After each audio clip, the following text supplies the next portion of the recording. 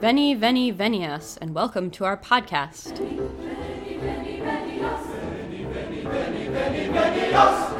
All right, hello, good evening, and welcome to Ask a Medievalist. I'm Em, the Ask portion of our program, and joining me tonight, as always, is Dr. Jessie Noose. Hello. How's it going? Good. Richmond is having fun. We're toppling statues. Oh, very nice. And also projecting things on statues. I think you found that picture. Yes, a picture of Harriet Tubman projected onto the Robert E. Lee statue. Yep. Yes. Yeah. We've toppled Jefferson Davis, the smaller ones, essentially. Because Jefferson Davis, it was just him. He's not on a horse. And then there's actually one in front of the theater building at VCU that we would see every day. It was like the Confederate Howitzers or something. I mean, it's a specific division, but the Confederate Howitzers. And they toppled that one. That one was pretty small, you know. It was sort of a dude standing with I don't even think with a cannon, maybe with like a rod or something. And so those are the ones that have been toppled, but there's graffiti on all of them. There's really interesting graffiti on the one that's up the hill from us. There's like this really tall hill that overlooks what used to be, or still is, sort of the falls, which apparently is what, on the James River, which is apparently what sort of gave it its name, Richmond its name. It supposedly looks like Richmond, England. Okay. And that statue, I think, is to the Confederate Navy, maybe? But anyway, it's on this really tall pillar. So it's on top of this tall hill that sort of overlooks the river, and then it's on a really tall pillar. So that one's still up there, but they've graffitied it. There were some interesting Bible verses on it. So, you know, people have been making definite statements. Yeah. In some ways, it's a really great reminder, you know, sort of public art. You want to topple the statues, but there's actually something really powerful now about the pediments that they were standing on. Yeah. Yeah. So instead of just replacing it all, there is something interesting about maybe keeping this, or certainly having enough pictures, you know, and putting them up in museums to document it. But yes, so that's what's been happening here. Yeah, because, yeah, it's like adding footnotes. Yes. In a way. Yeah, exactly. And much more powerful than just a plaque somewhere that no one's going to read. You know? Yeah. That was sort of the original idea of what they do for the monuments on Monument Avenue. But finally, even the Monument Society, or whatever exactly they're called, issued a statement that said they unanimously supported removing the statues, and that, you know, there had been discussion of putting plaques up, but that obviously that had not happened fast enough, and nothing had sort of happened fast enough, and the time was now past. And they supported removing them. Yeah. Yeah. So that was good. But yes, so that is sort of where we are. Surprising, honestly. Yes. Yeah. But, you know, it is sort of obvious. I mean, and Richmond, yeah, there are definitely conservative areas around us, but Richmond and North is very liberal, very blue. Virginia as a whole is turning bluer. And so, you know, it's not just the way the wind is blowing. I mean, there is a real feeling, I think, of understanding at this point. There's only one person whose family, I guess, held the land originally. So back in the 1890s, and gave it to the city for the Robert E. Lee statue. And then, you know, in perpetuity, as long as the city of Richmond protected it and so on. Did bring a suit to stop the removal, saying that the city did not deserve to, you know, have a say in this because they weren't protecting the statue. And presumably this will sort of, you know, disappear eventually. But yeah, that I thought they should just give them the land and the statue back and tax it heavily. Or something like this. And, throw all the money into a scholarship fund for, let's say, first-generation Black college students or something like that. The funny thing is that, of course, they actually have changed some things. So, like, there used to be a fence around the statue, and they removed that. So it hasn't remained completely unchanged. Yeah. And arguably, by removing the fence, you were removing some protections from the statue. You know. So, yeah. But it's a really big statue, though. That's what struck me of all these photos. Yes. Like, when you see just the first photo of, like, the statue close up, you don't get a sense of the fact that it's enormous. It is enormous. The pedestal itself is enormous. It is monumental. I mean, the pedestal itself is a square, right? With steps, and you can sit on it. I mean, it is huge. You know, you can easily have sort of like 10 people, you know, it's like 10 people by 10 people as a square. You know, you can easily be sort of sitting on it, standing on it, walking around it. It's a giant, you know, and then it sort of tapers upward. And then you get the huge pedestal with the statue on it. And the whole thing, I don't know how tall it is. I mean, the pedestal itself must be like 20 feet tall or something. Yeah. Yeah. Yeah, there's been shots of people standing on it, and it's easily quite a bit taller than they are. Yes, so. it's very large. Yeah. So out of curiosity, did they start with the other statues because they were smaller? Were they, like, easier to get to? Yeah, 100%. Because Jefferson Davis isn't on a horse, and his pedestal isn't that tall. He's in a monument that's a little more interesting. It has this big sort of colonnade behind him. So all these columns behind him. It's sort of the specific arch, and he's sort of standing in the middle of it. But that made it, right, it's fairly easy to topple him. It's also sort of just him. He's not on a horse. So it's a big enough statue, but none of the same complications. It wasn't as high by any stretch of the imagination. You know, sort of normal person height. So, the pedestal.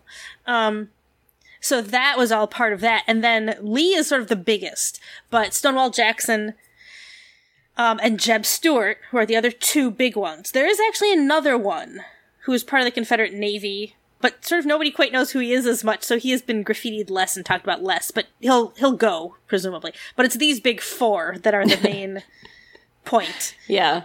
And, essentially, they are sort of waiting, because it really would be dangerous to remove them. I mean, really dangerous, and not just to the people nearby. I don't really know if, I mean, on some level, I don't know if people could topple it, any of those. But also, one of them is sort of right in the middle of this. They're all kind of in the middle of the street, but some of them have more land around them.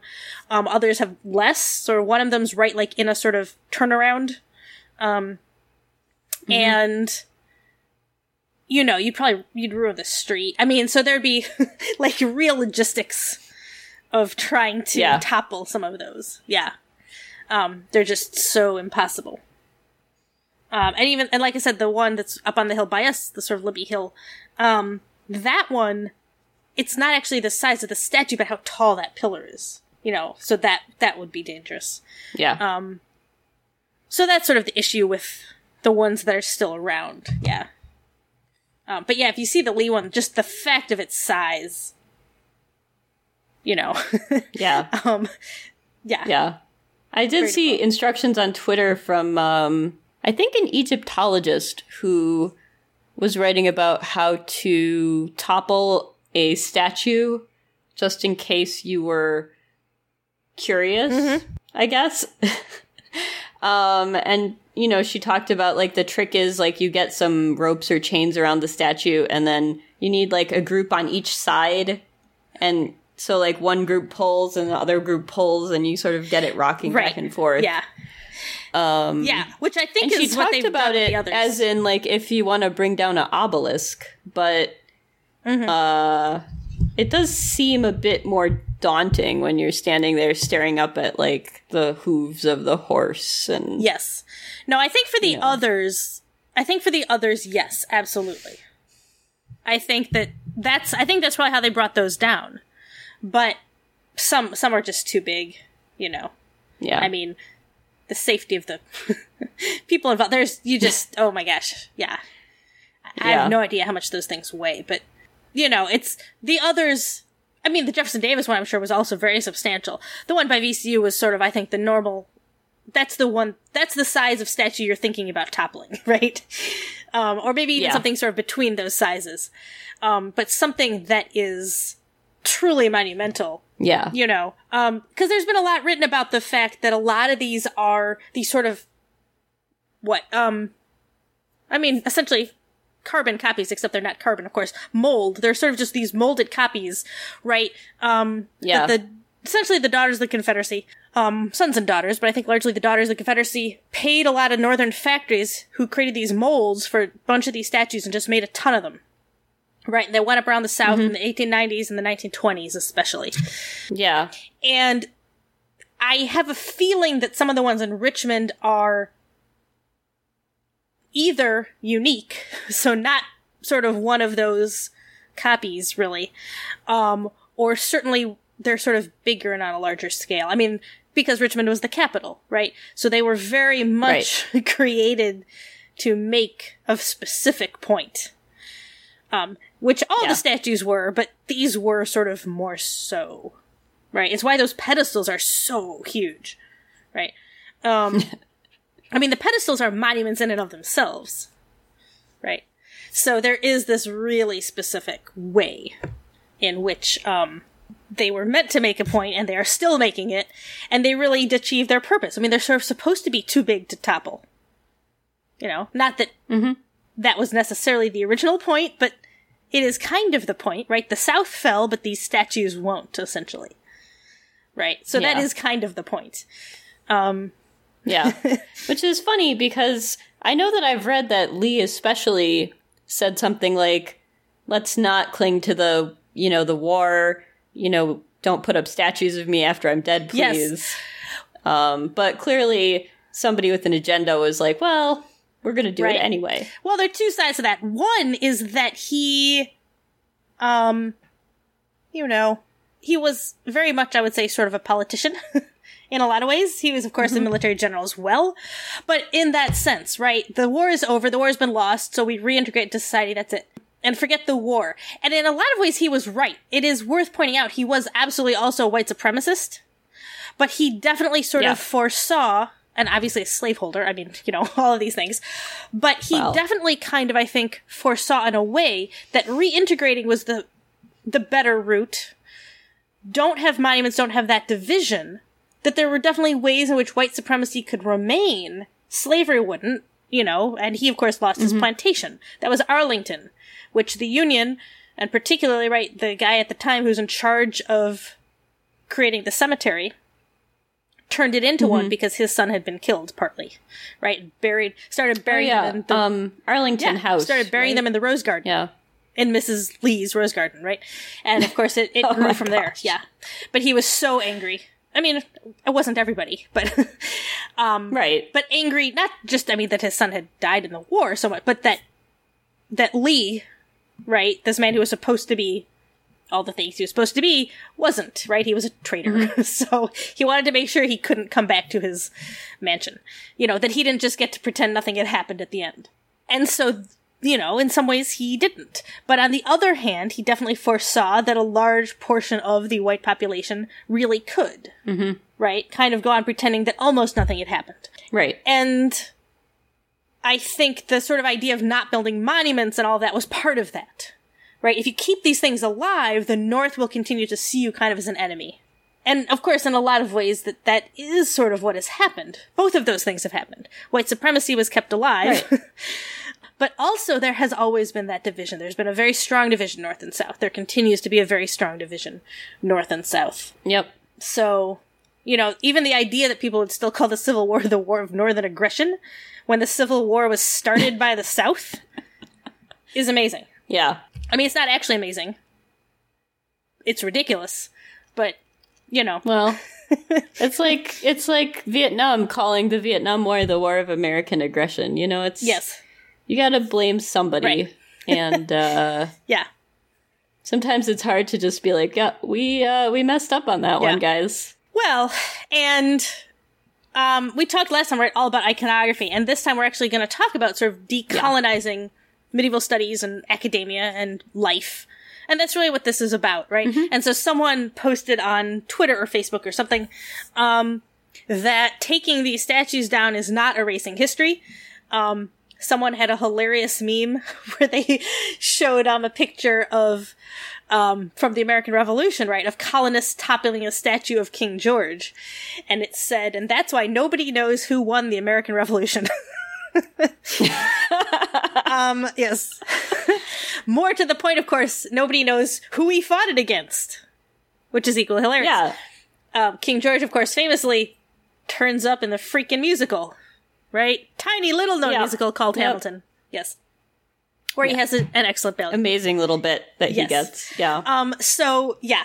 Right, so that, just the idiocy of that aspect, right? The point, of course, isn't actual history, it's how we remember it.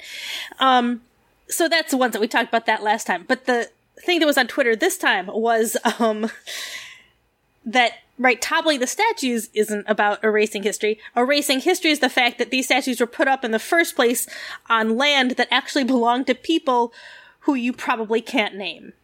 Yes. Right? That's erasure. This comes to mind actually very strongly for me because there's a park near here where there's a natural spring, and we call it Merrill Spring. Mm-hmm. I don't know what its original name was. There's a society called the Friends of Merrill Spring just went and put up a plaque in a Native American language, and it's translated as Medicine Spring. When I Googled the whole deal, I did find I think, Ho-Chunk website that talked a little bit about the springs, which were considered to have medicinal value. Right. But I don't think Medicine Spring is a translation of its original name. But that's what they think it should be called in English. I have no idea how. Yeah. Okay. I assume that they know somebody who knows somebody. Right. And they didn't just pull this out of, thin air. But also, I couldn't find a transliteration.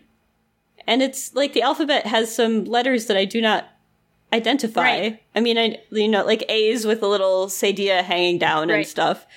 And I asked on their Facebook page, hey, how do you pronounce it? And nobody's got back to me.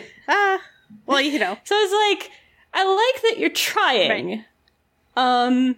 At least when they renamed Lake Calhoun up in Minneapolis, like everybody learned to pronounce the new name of it. Right. Well, that's a big thing, right? Renaming. Which is like B'day Makaska, I'm gonna say. But I mean the idea of unnaming, I guess, monuments and natural areas, right? Yeah.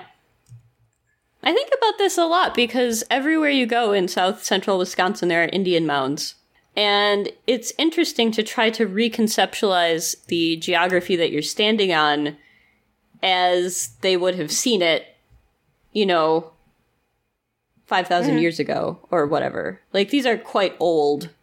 But, like a park that I happen to run in a lot, there's this amazing hill and all the mounds are at the top. Because it was a sacred place for them. Yeah. But yeah, like Denali. Right. Mount Denali in Alaska. Yeah. And that is absolutely, right, an important reminder of, when you name something, it assumes that you have the right to. Yeah. Which is not true for anything in North America if it's named with something that's not indigenous, right? Right. Well, even that, like, renaming things reconceptualizes how they seem. Mm-hmm. Like, the Mississippi River, we see it as one entire river. I believe that originally the native groups that lived along it would have had, like, a name for their individual stretch. Mm-hmm. And, if we'd kept all of those, maybe we would conceptualize it more as, like, many rivers sort of coming together. A sort of series of... in one place. Yeah. I mean, it's what we do with stretches of highway, if you think about that, right? Different places have different names, It might sort of all be Highway 20, but it's called different things. Yeah. It's the Adams or the Kennedy or whatever. Yeah, exactly. Right. Yeah. So, it's not like we don't understand that concept, right? But yeah, it is absolutely important. And so, as that sort of becomes more common, right, there are some important changes that happen. And that's actually, so decolonizing. This is sort of our goal for today, is to talk about things exactly like this, right? Taking away, right, sort of, allowing the original names, to be the name that people use, right? So removing sort of all the names that have been put on top, usually Eurocentric, usually Anglo-centric, but occasionally, right, French, maybe Spanish, a couple places, right? Florida, parts of California, right? The Southwest. Yeah. But so, right, sort of removing those names, right? And restoring the names. This is what we're going for. The traditional names are ways to reshape the way we think of our country, right? And particularly the fact that we remember that we are, if we are not indigenous, right? Anyone who's not indigenous, who's not Native American, is an immigrant, right? And it is a way of reminding people of that, right? That this country, we sort of think of it as Western and European, all these things, and it very much isn't, right? We are sort of guests and visitors here. Yeah. So, starting with, like, decolonization is sort of the idea behind a lot of this. But let us start with actual colonization. Colonialism. Yes. All right. So here's my definition, my personal definition that's kind of cobbled together from other definitions. Colonialism is the violent conquering, settling, and exploitation of a territory and people. Colonialism requires the cultural erasure of indigenous people through linguistic, religious, and social oppression via a variety of institutional racisms that force indigenous people to conform to the social, cultural, linguistic, and religious norms of the colonizing group. And what that is to say, right? So, obviously, the sort of violent conquering and settling and exploitation is well known, but more specific is the erasure, right? On all these different levels. Yeah. So not just the atrocities like genocide, but also things that are much more subtle, right? So the idea that Native American children would be sent to public schools and not be allowed to speak their language. Right? Be punished for speaking their language, right? So linguistic erasure, religious erasure, make sure they're all Christian, right? And then this goes to sort of, right, social oppression, of course, comes through a wide variety of institutions, and the sort of forced conformity, right? You have to sort of be like us, but of course you can't ever quite be like us. Yeah. And that really... You have to give up your traditional ways of dress. Yes. You know, you wear a suit and tie, Right. you wear a skirt. Right. Yes. Traditional gender expressions. Do your hair. Traditional concepts of gender, right? Like two-spirit, which of course had to go away. Yeah. Things like that. Yeah. Absolutely. So Homi Bhabha, name check Homi Bhabha. The idea of being not quite white. Also Frantz Fanon, Gayatri Spivak, and Said, of course. Yes. Yes. Yes. I'm gonna keep my opinions about Homi Bhabha to myself. Well, yes. I mean... but Spivak, Said, Fanon, they're all great. I mean, Bhabha and Said both have issues, obviously. But they're both important to the study of post-colonialism, right? So post-colonial studies is kind of started, not exactly, right? But we tend to sort of look at some of the origins for post-colonial studies as being 1978 Edward Said's Orientalism, right, which sets a lot of this up. Major book. I have heard of a story, actually, of a woman who was studying abroad in India when she read Orientalism, and she went to her advisor and she said, I can't keep doing this, and she just went home. Wow. From after reading Orientalism. So, yeah. Wow. And as somebody who went through, Asian studies program, it did feel like it introduced a lot of conflict into my research. Just in terms of inquiring into your own motives for doing things and learning things. Yep. And, like, maybe there comes a point where just being like, I'm studying this because it's really neat is maybe not Right. Yes. good enough. Yeah. It is really neat. I mean, I encourage everybody to learn a foreign language, learn an Asian language. Yes. They're really great. You don't have to conjugate verbs. Right. Yes. A++, tones are not that hard, but Right. After a while you have to ask yourself some hard questions. Yes. And that's basically the idea, right? So orientalizing, of course, the term. So now we call it post-colonial studies, because this is a few reasons. One, of course, is the fact that colonization can happen anywhere. So it's not actually Right. just about the West, which is the Occident, colonizing the Orient. Right. Japan was also an Right. empire. You get right? situations like, yes, Japan did terrible, terrible Yes. things during World War Yeah. II. Before that, China ruled Vietnam for 1,000 years, you know? Yeah. So post-colonial studies acknowledges, right, it's actually a way of decentering the European aspect of Orientalism. Orientalism Yeah. presupposes the West versus the East, and post-colonial studies acknowledges that everybody at various times in history has done some terrible stuff, and we need to look at it all. Yep. Yeah. Yes. So there's something much more Yeah. open about that. And also, of course, that's important for something like the Middle Ages, when you have things like the Crusades, right? You have to be able to look at these things from a center that is not just European. And that's very, very important. Yes. Yeah. So that's part of decolonizing, right? Looking at, first of all, colonization, but also trying to look at it from a viewpoint that is not solely European, white, male, Christian, straight, cis, all of these things, right? Yes. The things that we typically think of as, like, the norm. Yes, exactly. If we're handing out accolades. Right. So Orientalism is fantastic in a lot of ways, but also does sort of do that, right? Which is why it's now post-colonial studies. But of course the idea was, the Orient, the East, the West looks at the East and thinks of it as exotic, right? Mm-hmm. And the ways in which that is problematic. You see this all over in actual, like, fine Absolutely. art.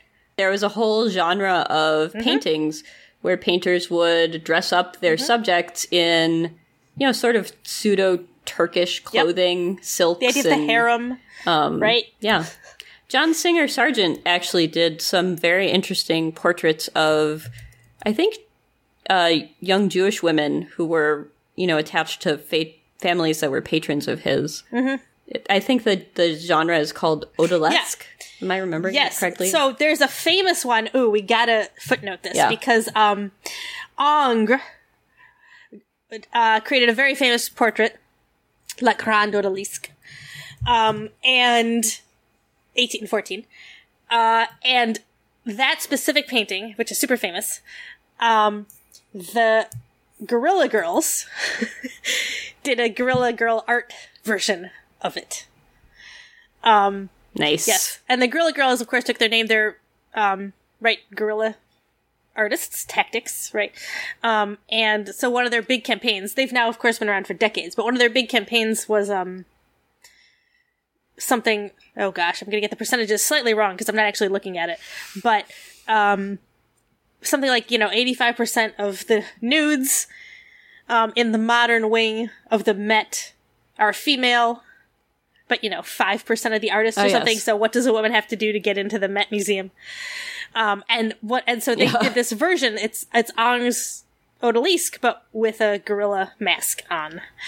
And they had a sort of variety of these types of things. Yeah. But exactly. And that's the point, right? Is that in this case, of course, it's not just the sexism aspect, but very much that exoticism, right? The West looking at the East as sort of, right, the exotic. It's different. It's often seen as more primitive in certain ways. Yeah. Which is why women don't wear clothes. Rulers. Theoretically, Yes. I suppose. Yes. Why they're keeping the women separated in the harem, for example. Instead of it just being a place where we can get away from you jerks or whatever. Yes, right. Well, that they were seen as, instead of being similar to like the women's part of the household, which is what it was in Europe, as though they were somehow, sex slaves, willing, waiting for the master to come in and, all that stuff, stupid stuff. And at the same time, of course, there is simultaneously the image of the Eastern woman is completely covered. Right? So this idea somehow of Islam as both permissive and exotic in a way that Christianity doesn't allow, but also oppressive in a way that, Christianity supposedly isn't. And that these are two things that can be, right? It's sort of Orwellian, that you can hold both of these ideas simultaneously somehow. Right? The other big Orientalist art tradition that comes to mind is the picturesque, where people would go and paint all these sort of ruined buildings. Yes. And with no reference to, like, the people who were still, like, living in the area. Yes. I actually want to give a shout out. This is slightly different, but the grand tradition of painting, right, the American West, right? Open spaces, no untouched, untamed wilderness, right? Maybe one tumbleweed in the distance. Yes. As though there were not, of course, lots of people living there, right? Native Americans, for example. Yeah. Yeah. As though this is this wild, untouched place just waiting for, you know, European, white Christian, etc. men to come in and conquer it and tame it and blah, blah, right? Yes. And I would like to give a shout out here to Kent Monkman, who's a fantastic artist, First Nation, Canadian, also performance artist, performance alter ego mischief. Brilliant in so many ways, but has some fantastic stuff to say, and also some fantastic works of art that comment on this tradition. And also very much with sort of gendered overtones, sexuality, right? That sense of the conqueror, right? The male coming in to sort of conquer this untamed wilderness, which of course is female, right? And is untouched. The ways in which, of course, even if the people were there, they'd be viewed definitely as sort of primitive, savage, all these. But it's actually, they're not even there. They've been erased from the landscape where they, of course, lived, right? So all of these things, yeah. So it's a very sort of prominent idea. But it's also, this is sort of the point, right? This is the history that we learn. This is the literature that we read. It's the culture that we have. So when people are saying about the statues, right, toppling history, we're forgetting history. No, right? We have absolutely already forgotten it. We never learned it, right? And that's the problem. So this is why decolonizing is about completely shifting the way we think about things. One of the places that, of course, this can be instituted is school, right? Arts organizations, museums, right? All the places that we go to sort of see history and culture and so on, changing the way they present it, right? When you go to the Met Museum, one of the obvious paths that you go through takes you through ancient Egypt and then Greece, Rome, right? This is how we view civilization. I think we did this. Absolutely we did, because that's what you do. And the stuff is amazing. Of course it's amazing. Yeah. They took down an entire temple and rebuilt it inside the freaking museum. Which is incredible and lovely, but obviously also kind of problematic in various ways. And so that's potentially, of course, a discussion for a different time, you know, why the British Museum will never ever give back what are known as the Elgin Marbles, which are, of course, everything that he pillaged from Greece, particularly from the Parthenon. But that being said, right, the fact that museums have a lot of stuff that arguably they shouldn't have. The more important point behind that, of course, is the fact that the idea that the British Museum feels that it has a right to the Elgin Marbles, the fact that Lord Elgin thought he had a right to take them. Right? Right. This idea that somehow our civilization, Western, European, white, etc., so this is ours generally, not necessarily yours and mine specifically, but is somehow based on ancient Greece, that then goes to Rome, and then, of course, goes through Western Europe eventually to England. It sort of bypasses, therefore, modern Greece, right, which gets left out entirely. And this sense somehow, right, that essentially he is whitewashing the history of Greece by doing this, right? By saying, these are really a foundation of England's culture and not of modern Greece's culture, right? Right. So... No, it's intense. The other day I was complaining that I didn't feel like my undergraduate philosophy curriculum had included any philosophers of color or, you know, non-white philosophers. And the person I was talking to said, well, would the ancient Greeks count as non-white? Yes. And it's like, they would have probably thought of themselves as not white. But, I mean, also at that point, white, what does that even mean? In 500, 400. Yes. Well, this is actually my favorite thing, because The Greeks, yeah, this is something, because this is where, right, I start my theater history classes with the Greeks, but specifically with the idea that they aren't white, right? So we think of ancient Greece, and of course then Rome and so on, as full of white men and white marble, basically, right? And neither of these things is true. So first of all... Oh, no, I already had linked to that piece by Barths, about the Roman haircut. Yes. That they put on everybody who appears as a Roman in a movie, just to make them look appropriately Roman, no matter what their origins might actually be. And this is really important because the Mediterranean, so this is true for Greece, obviously, and also for Rome later, huge variety of skin tones, right? Tremendous variety. And you include people from North Africa and even further south in Africa, right? So there's a very wide variety of peoples. And of course, what we think of as classical Greece, so Homer writes in 750, but classical Athens is really the 400s into the 300s. Yeah. And at that period, right, Persia, which is of course Iran, is the big powerhouse. Areas around Turkey, right, North Africa, that's Egypt, right? These have been the cultural centers of the world. Greek has really been a kind of backwater, right? And this is their explosion onto the scene, basically. Yeah. And they do incredible, extraordinary stuff in about 100 years, right? Only the philosophers, right? So Plato and Aristotle are the 300s, right? But everything else is in the 400s. Yeah. Homer and Hesiod, of course, in the 700s. But you have this very quick moment, right? And first off, they're definitely not all white, or even white, right? Secondly, obviously, when we're talking about sexuality, their view of sexuality, specifically homosexuality, is not the sort of what is considered the modern Western heteronormative view. Oh no. That's explicitly in some of Plato's dialogues. Absolutely. A bunch of them. Yes. Yeah, absolutely. So there's that, of course, right? And that's something that tends to be sort of glossed over, except, of course, by people who are themselves gay, who then, seize on it as a sort of, this idea that if our civilization is in fact founded on ancient Greece, then homosexuality is okay.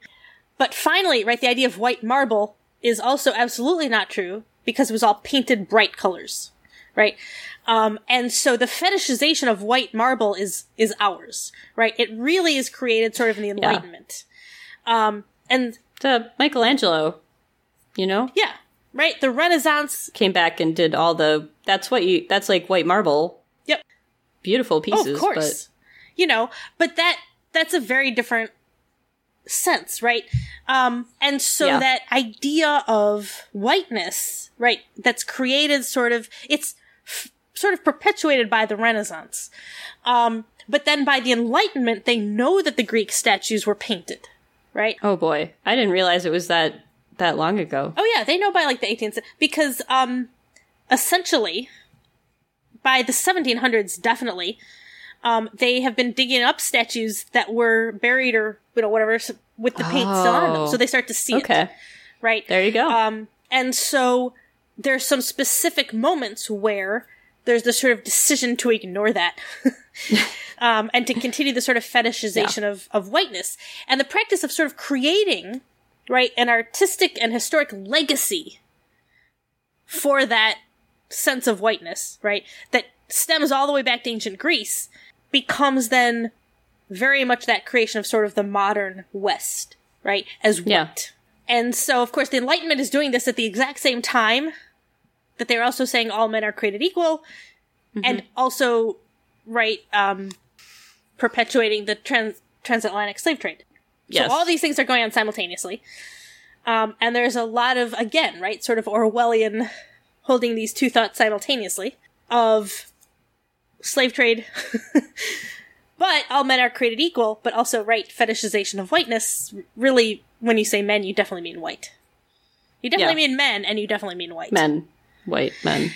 And so, how different would our history be if at that point they had said, oh, when we look at the mosaics, we see all these different skin tones, and now we realize that these supposedly white marble statues were painted bright garish colors, it's harder to tell what color the skin tones were because those pigments disappear faster, but I mean, now even with electron microscopes and stuff, it's still hard.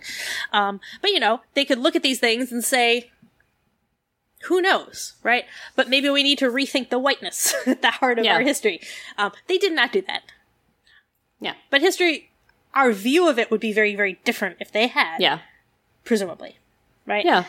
And so I just sort of want to give a shout out. Like, there have been abolitionists all along and people who campaigned for these things. Mm-hmm.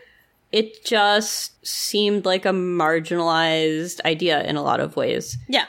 Like in all of Jane Austen, I think you get like the one moment in Northanger Abbey where the adopted daughter sort of asks, her returned father figure, like, how's the slaves in Barbados or wherever he was? Right. And everybody looks at her and is kind of like, we don't mention that.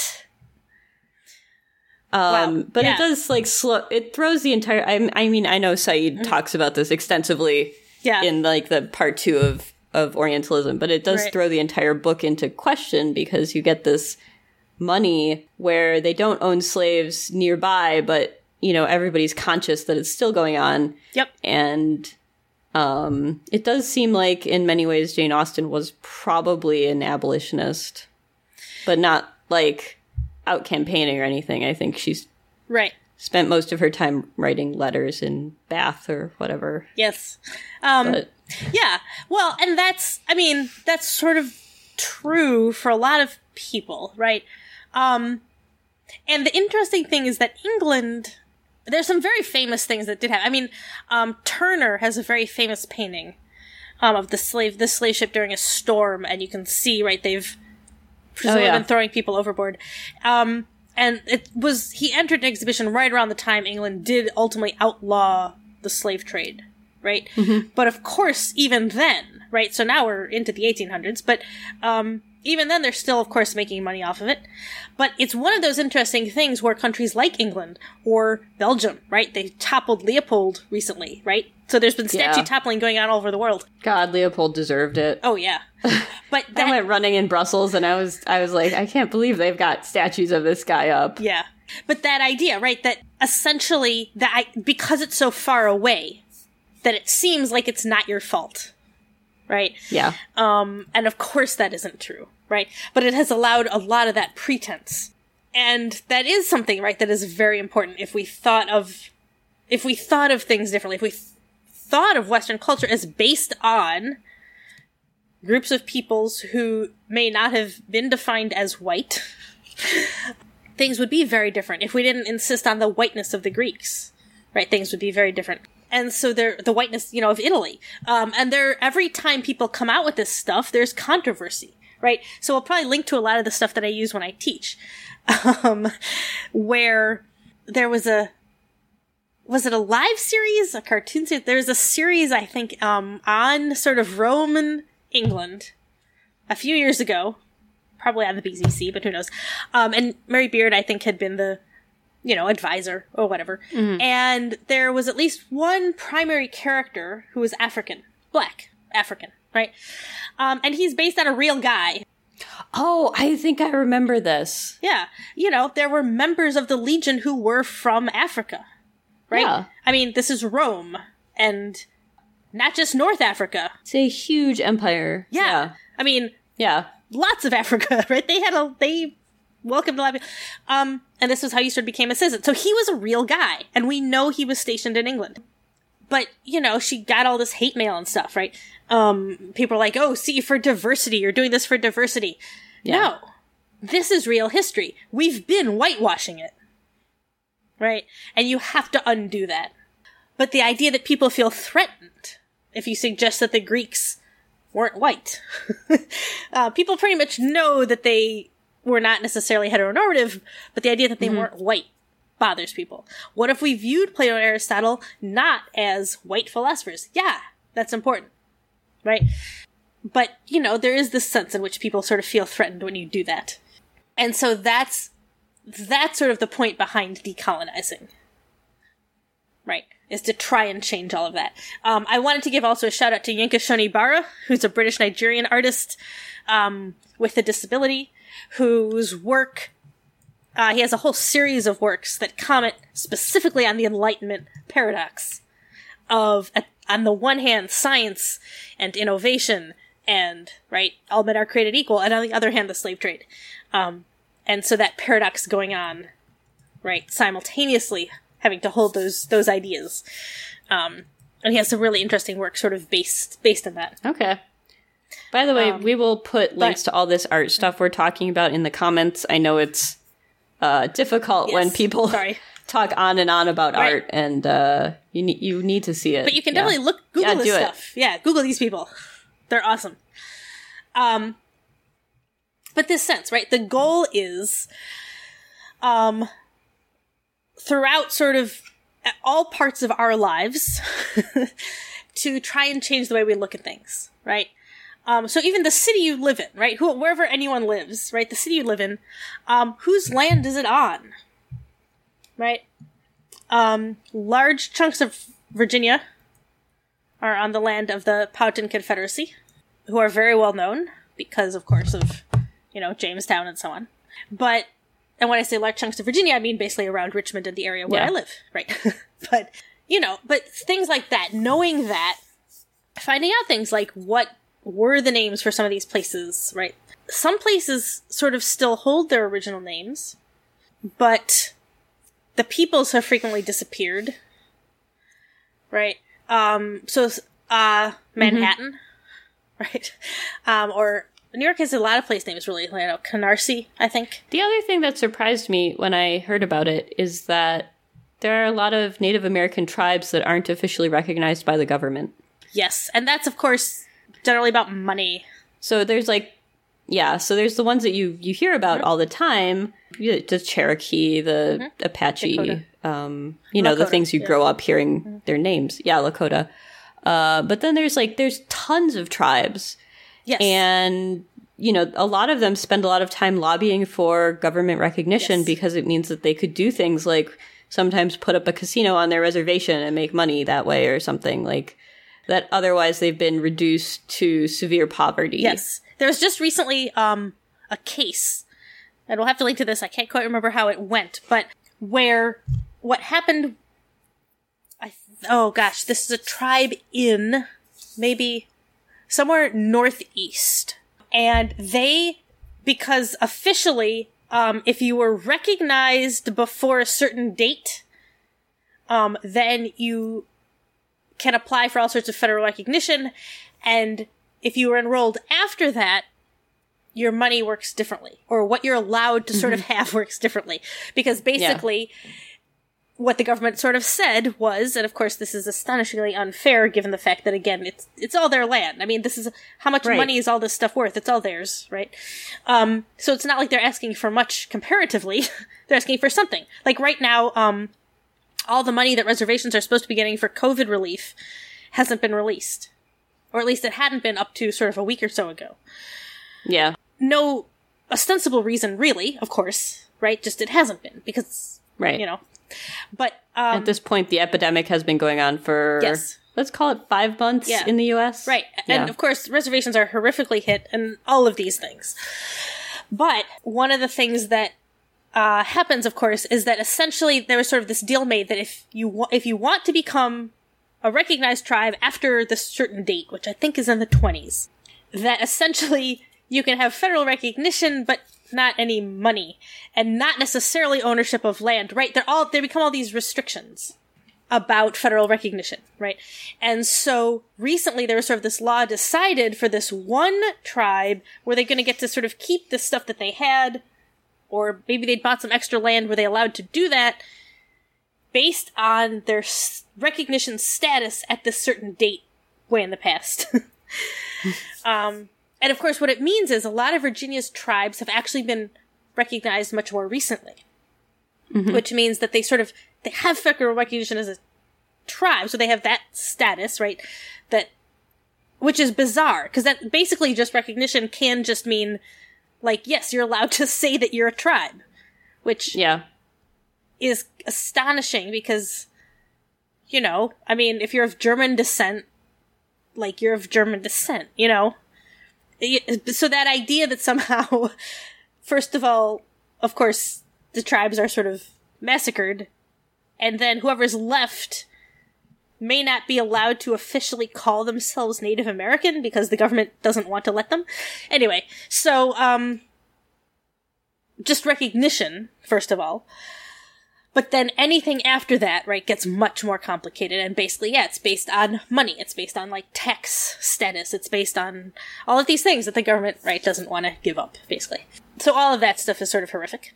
But, you know, I do think that if the more we decenter things, the more we decolonize our conversations, the more people think of local places and so on as indigenous landmarks, the more people will sort of be behind the idea that Native Americans deserve, I mean, obviously, right? Land, money, healthcare, legal system, all of these things, right? Yeah. But it is, right, people know the acronym People of Color, POC, but there's also BIPOC, right? Black and Indigenous People of Color, because the groups that are sort of tend to be most erased. In culture. And of course, Indigenous tends to be the most erased, right? And so, one of the things, we're going to sort of, next time we're going to talk lots of examples. This is a two-parter, so, about decolonizing the Middle Ages specifically, right?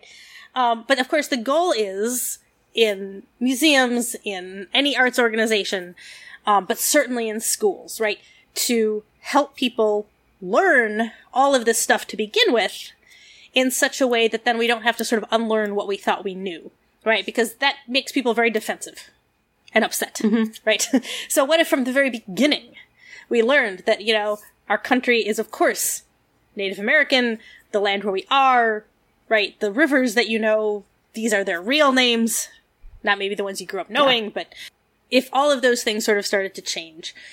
And if we taught history, right? So like 20th century history, it's, right, history is seen as the acts of white men, usually straight, Christian, able-bodied, cis, etc. If they were not straight or, you know, cis, that kind of gets covered up. Yes. Like, you have to look a lot deeper to find out. Yeah. But also just the idea that, for example, like, a history department might have special topics classes on African-American history, right? Queer history, Latinx history, Asian American history, which of course is already ridiculous because Asian encompasses countless numbers of people, right? But we don't say like Chinese American, Japanese American, right? We just like Asian American history. Oh. But, right, so those are like the special topics classes, which implies, of course, and perpetuates the idea that those are somehow removed. And that in the main history of the 20th century, it's really about white people, right? That those other things aren't somehow integral to the history, which of course they are. Or like civil rights might show up suddenly in the 20th century. You're like, oh, this is suddenly a moment where African-American history matters. Yeah. As though African-American history wasn't integral to the history of the United States. It just suddenly shows up at like specific moments, right? Yeah. I'm a little bit surprised. Like, I had never really thought about this, right? I took English classes. We were both English majors when we were undergrads. There's an African-American Studies department at UW. And I was thinking, why didn't they teach, you know, I read like maybe one or two pieces from the Harlem Renaissance, probably, when I was taking my normal English classes. Why didn't they teach more Black writers? Well, guess where they're teaching them? It's in the African-American Studies department. They have a whole class on the Harlem Renaissance. Right. But that's the problem, right? But you have to go looking, right? It's like... Yes, and and the English department has to also, right, cross-list that class. Yeah. But more than that, in the English department's class on important writers of the 20th century, you can have, like, 2 straight, white, Christian, blah, blah, blah, men. Yeah. Right? And after that, everyone else has to be something else. Right? And this is actually really, really, really important. Because people's first instinct is to say, oh, but then you're going to miss stuff that you should have read. Well, no. Because, you know, the white men you're not reading that, they'll show up in a different class. Yeah. It's fine. Right? I'm going to be honest, I've never read Great Expectations, and I just don't feel like my life has suffered that much. Oh, I've read a lot of Dickens. I'm a fan. Great Expectations is a lot of fun. I mean, he's funny. I've enjoyed the stuff of his I've read. Yes. But it would leave me less time for, Afrofuturistic sci-fi novels or That's whatever. totally fair, yes. So. But that idea, that exact idea, yes. And so... Yeah. And the thing is that whatever it is you want to teach, right? You look at your class, you're like, what am I really trying to teach? Am I teaching about character, about genre, about tragedy, about whatever it is, Yeah. You can do that with writers who are just as good, but got forgotten and erased, right? Mm-hmm. Who happen to be things that aren't all the things we just mentioned, right? And so that's... I had one professor who happens to be, I think, probably the only female professor I took who taught literature as an undergrad. And she seemed to go out of her way to choose non-white women authors as much as she could. Mm-hmm. And it surprises me looking back that, the person who was teaching critical theory was mostly teaching Foucault and Derrida and not ever mentioning Spivak or, Yeah.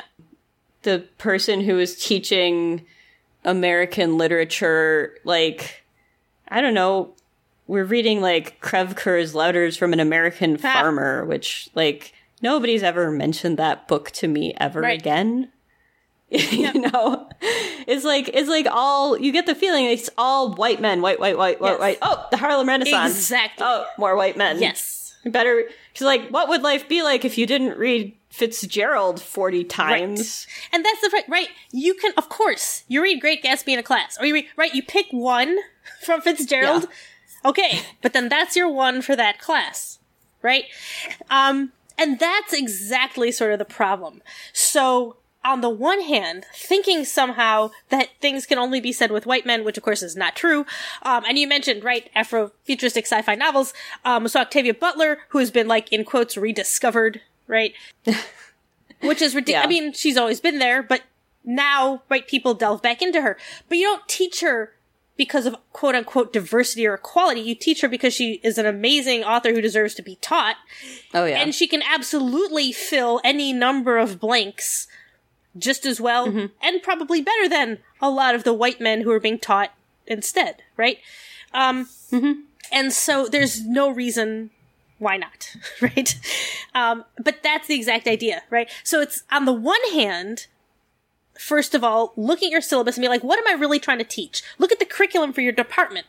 What are we really trying to teach? If we're really trying to teach history, special topics classes are great, but our actual history of the 20th century class that everyone's required to take needs to include African American history and queer history and Asian American history as integral, and not just as something that pops up during the Harlem Renaissance and Civil Rights, during the Japanese internment, during Stonewall, right? They're there all the way along.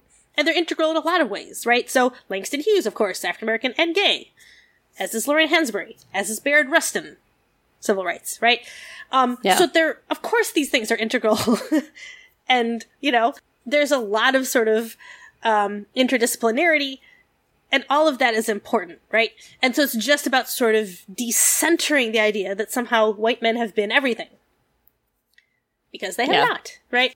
And then on top of that, the idea that, so a good example, actually, you mentioned, when I took American Lit, we read a number of interesting things.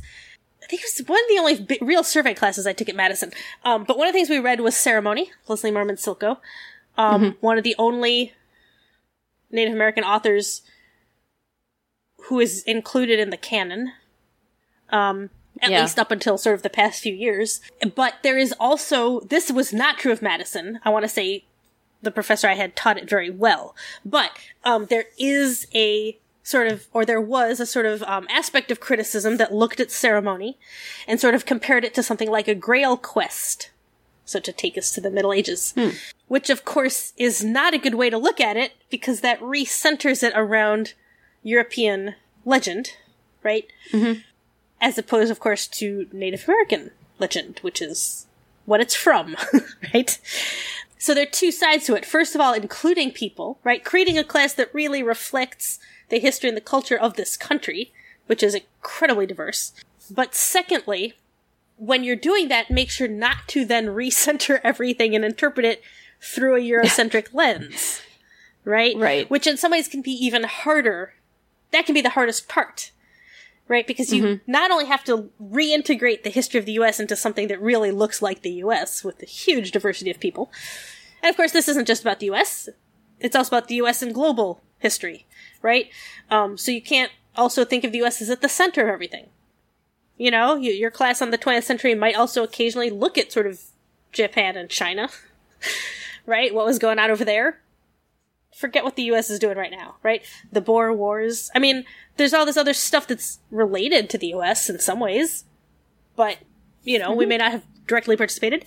There are also things like World War I in Africa, right? Things that we tend to totally ignore, basically because they didn't happen in Europe, right? Even World War II. The idea that we concentrate much more on Japan. The idea that we should, like, concentrate also... We all know about the Pacific War, right? But we talk about it a lot less. Okay. Yeah. I had to look this up because I honestly have no idea. There's this group of African rocket technicians who show up in Gravity's Rainbow who are called the Die Schwarz Kommando. Who are apparently fictional, but honestly, it wouldn't have surprised me if, you know, I go looking now and find out that this is actually, you know, based on something that really happened that nobody ever mentioned, that, you know, right. Somehow they got Africans working in Germany doing rockets. Or that's not quite true, I don't think. But definitely, there's a lot of stuff that is not mentioned, right? World War I. Yeah. There's tons of stuff going on in Africa that we never talk about. I mean, the whole fronts of the war, yes, with Germany, that we don't talk about. And then, obviously, like I said, we know about the war in the Pacific and World War II, but we talk about really only in sort of general terms, right? We're much more interested in, certainly popularly, much more interested in what happened in Europe. And that, of course, is an aspect of colonialism, right? To talk we talked a lot about the classical world, but also even thinking of sort of things like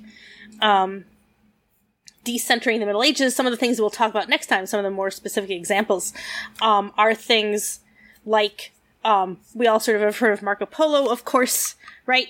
But there are a lot of travelers, right? So there's Ibn Battuta, who's Islamic, right? From Morocco. And Zheng He, who's Chinese, born Muslim. And, you know, reading about the world from their perspective, right? So just that sort of sense of decentering. There are also important aspects of things like you could teach a Shakespeare class without ever teaching Shakespeare's source texts, right? And here I'm using source texts in the translation concept of Shakespeare himself as the source text, right? For the many translations and adaptations and versions that have come after him. Right? You could teach a whole class on Shakespeare that is not in English, or that is only in translation, that has nothing to do with Europe, right? And my favorite examples that I absolutely do teach are César's Une Tempête, you know, which I do tend to teach with The Tempest, right? But you don't have to. Or I teach Macbeth and then Throne of Blood, which of course is a film, but Kurosawa's Throne of Blood, which is the best version of Macbeth on film. Right? But it's also absolutely its own thing. But that idea, right? That even when you sort of look at these authors that we think of as just the epitome of, right, white, Western, male, etc., even though Shakespeare, of course, also bi, but, you know. Oh, that's controversial. But probably was. I mean, you know, Marlowe was certainly gay, so I mean, you know. Yeah, well, according to Doctor Who, you're correct, so I'm gonna go with that. But that sort of sense of, you know, these authors, it doesn't have to be, they do not have to be the epitome of that Eurocentric white male perspective, right? And so that's really sort of the key, right? So it's part of decolonizing, right, the way we think of things. So next time, we didn't really get into any of the examples or anything. No. We will talk about the examples, right? For example, if you wanted to decolonize your medieval studies curriculum or just interests generally, what might you look at? So we will talk more about that. But that's sort of generally, the idea is just trying to sort of change the way, undo the whitewashing, right? Decenter the things we think we know, so that we have room for all of the things that we've missed, right? Right. All of the things we've erased. Yeah. I think that this is especially true, I think, in philosophy, which was, my other passion as an undergraduate, that we fall victim to this idea of the genius. Someone whose ideas are unique and irreplaceable, and so we study, and in philosophy, ideas are always attached to a person, with possibly the exception of the trolley problem, which is really interesting to me, because that one happens to have come from a woman. But, you always study Plato's Theaetetus, or, Aristotle's, Nicomachean Ethics, or you read, the specific book by Foucault. Right. And you Foucault, by the way, awesome, gay, Yes. Died of AIDS. Just a shout out to Foucault there. Yes. Yes.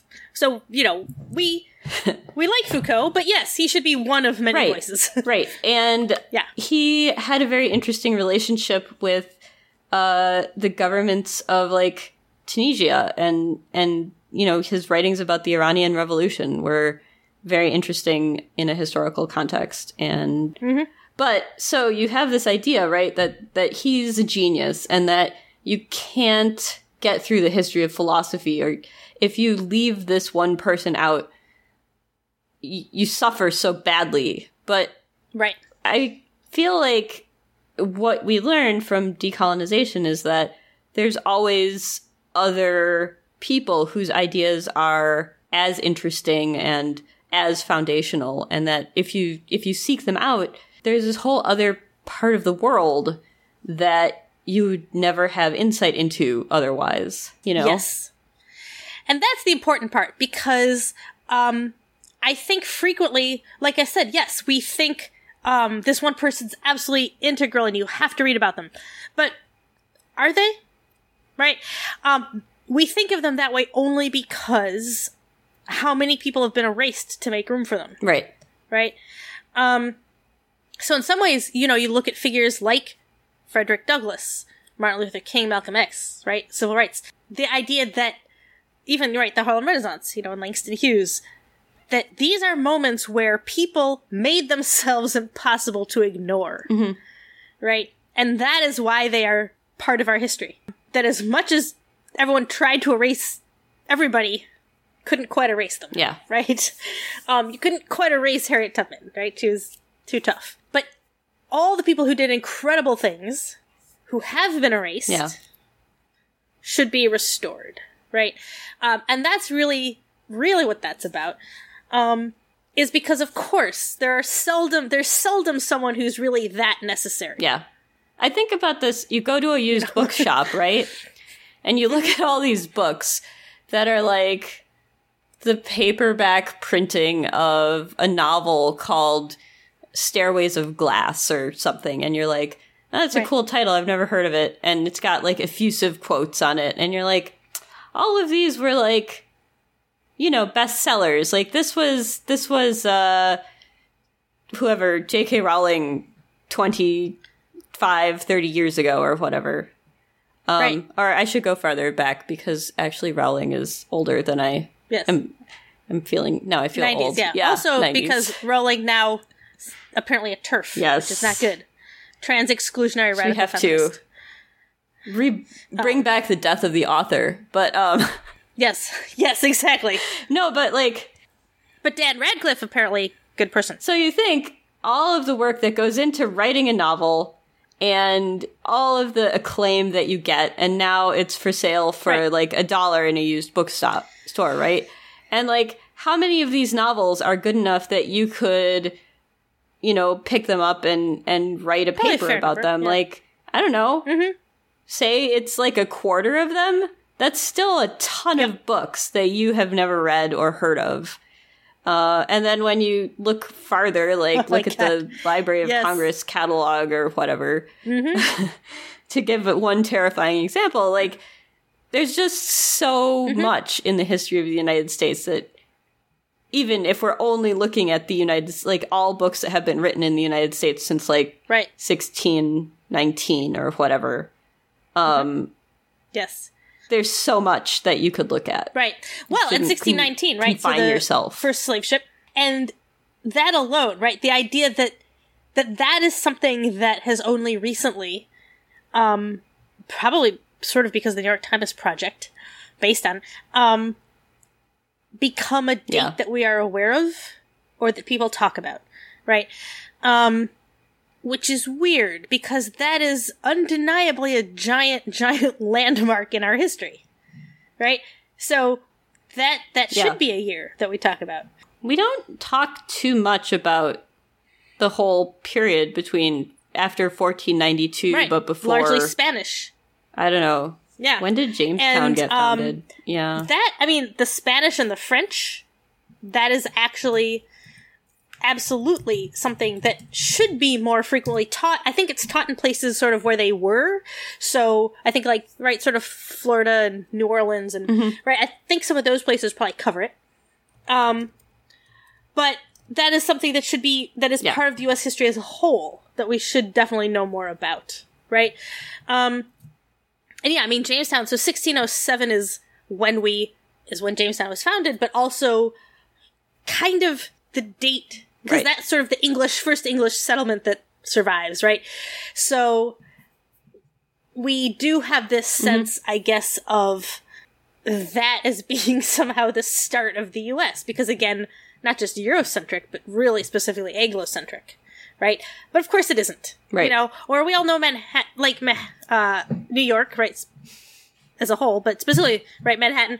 Yeah, but then it was Dutch. The story of buying the island of Manhattan. New Amsterdam, right? But that element somehow is something that really gets kind of passed over, right? The Dutch influence in colonization, in the slave trade, right? That's part of that world history I was saying. Like, the Boer Wars. We should know more about the Dutch and what they did. Leopold, right? Oh boy. Yes. In the part of the world that I studied, the Dutch East Indies Company. Yeah. That's a big deal and a big, big, hairy problem. They're the villains of the Pirates of the Caribbean movies, like the first 3 or something, right? Or the 2 and 3? Yeah. And they should be. I mean, that's... right? But that sense, somehow, of what they did with it, right? That, of course, then will finally end in apartheid, right?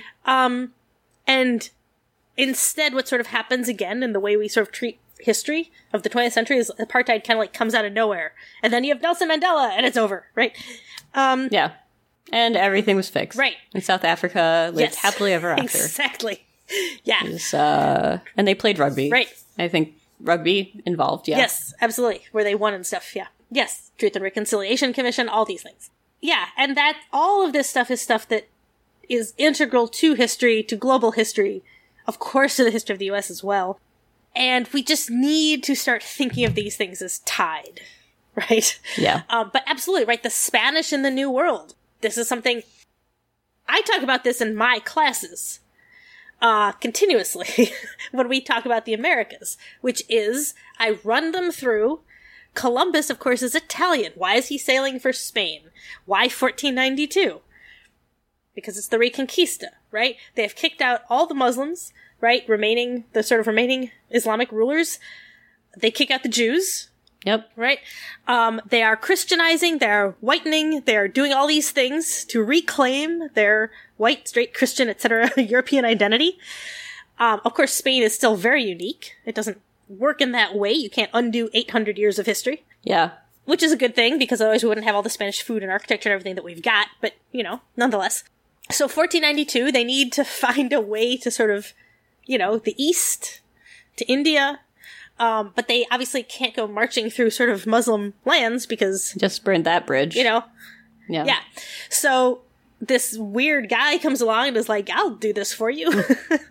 They're like, sure. So that's how you get Columbus sailing for Spain, right? And that's how you get Spain in the New World. And that's where you get things like the Spanish Inquisition, where you get the tremendous, right, sort of genocide Christianizing of the New Yes. World, right? Because Spain is absolutely reclaiming their European-ness. But then you have England, who, of course, fighting Spain, newly Protestant. We're jumping forward a little bit here. But, right, England is Protestant, Spain, of course, Catholic. So that battle gets carried on into the New World. England comes on over. England's kind of late in a lot of ways, right? 1607. James at 1492, right? There's a big old jump, right? The French have been over. The French, of course, are also Catholic. We know how England and France feel. We've talked about that before. They're fighting. But England, really, it's against France, but it's also very much against Spain. And England only gets, what? England gets a chunk, 2/3 of North America. None of South America, Central America, also not Mexico. But England ends up getting everything else. Yeah. France, of course, stuck around, though, right, Quebec, etc. But basically, England gets the rest of it, what is now the US and Canada. And that battle that England had with Spain carries on in the New World, right? And we're still going at it. Mm-hmm.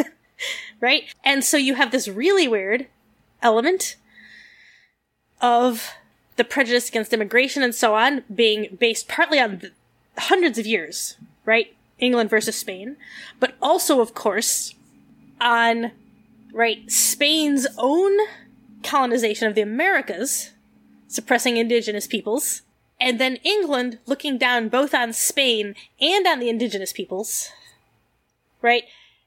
So that, and that, all of that carries forward to the way we view the countries, particularly right in Central and South America. Mm-hmm. And how we view sort of race and ethnicity when it comes to those countries, right? But the history behind that is really hundreds of years old and goes back to long before, goes back to before England and Spain had actually ended up in the New World, basically. So all of that is stuff that really people should know. I give the sort of like really fast lecture that I just gave in a few minutes, and we talk about it, and they remember some of it. But that's something that, there are all these things they should really already know. Yeah. Right? This is a history people should have heard of before. Yeah, for real. Right? It's so integral to our country. Right? But we do not learn it. Yeah, it's one of many examples of things we don't learn. Well, but anyway, we'll talk about more of them next time. Yeah, it's a fascinating topic. I'm going to finally cut you off and say we got to wrap up. Yes. So we did good.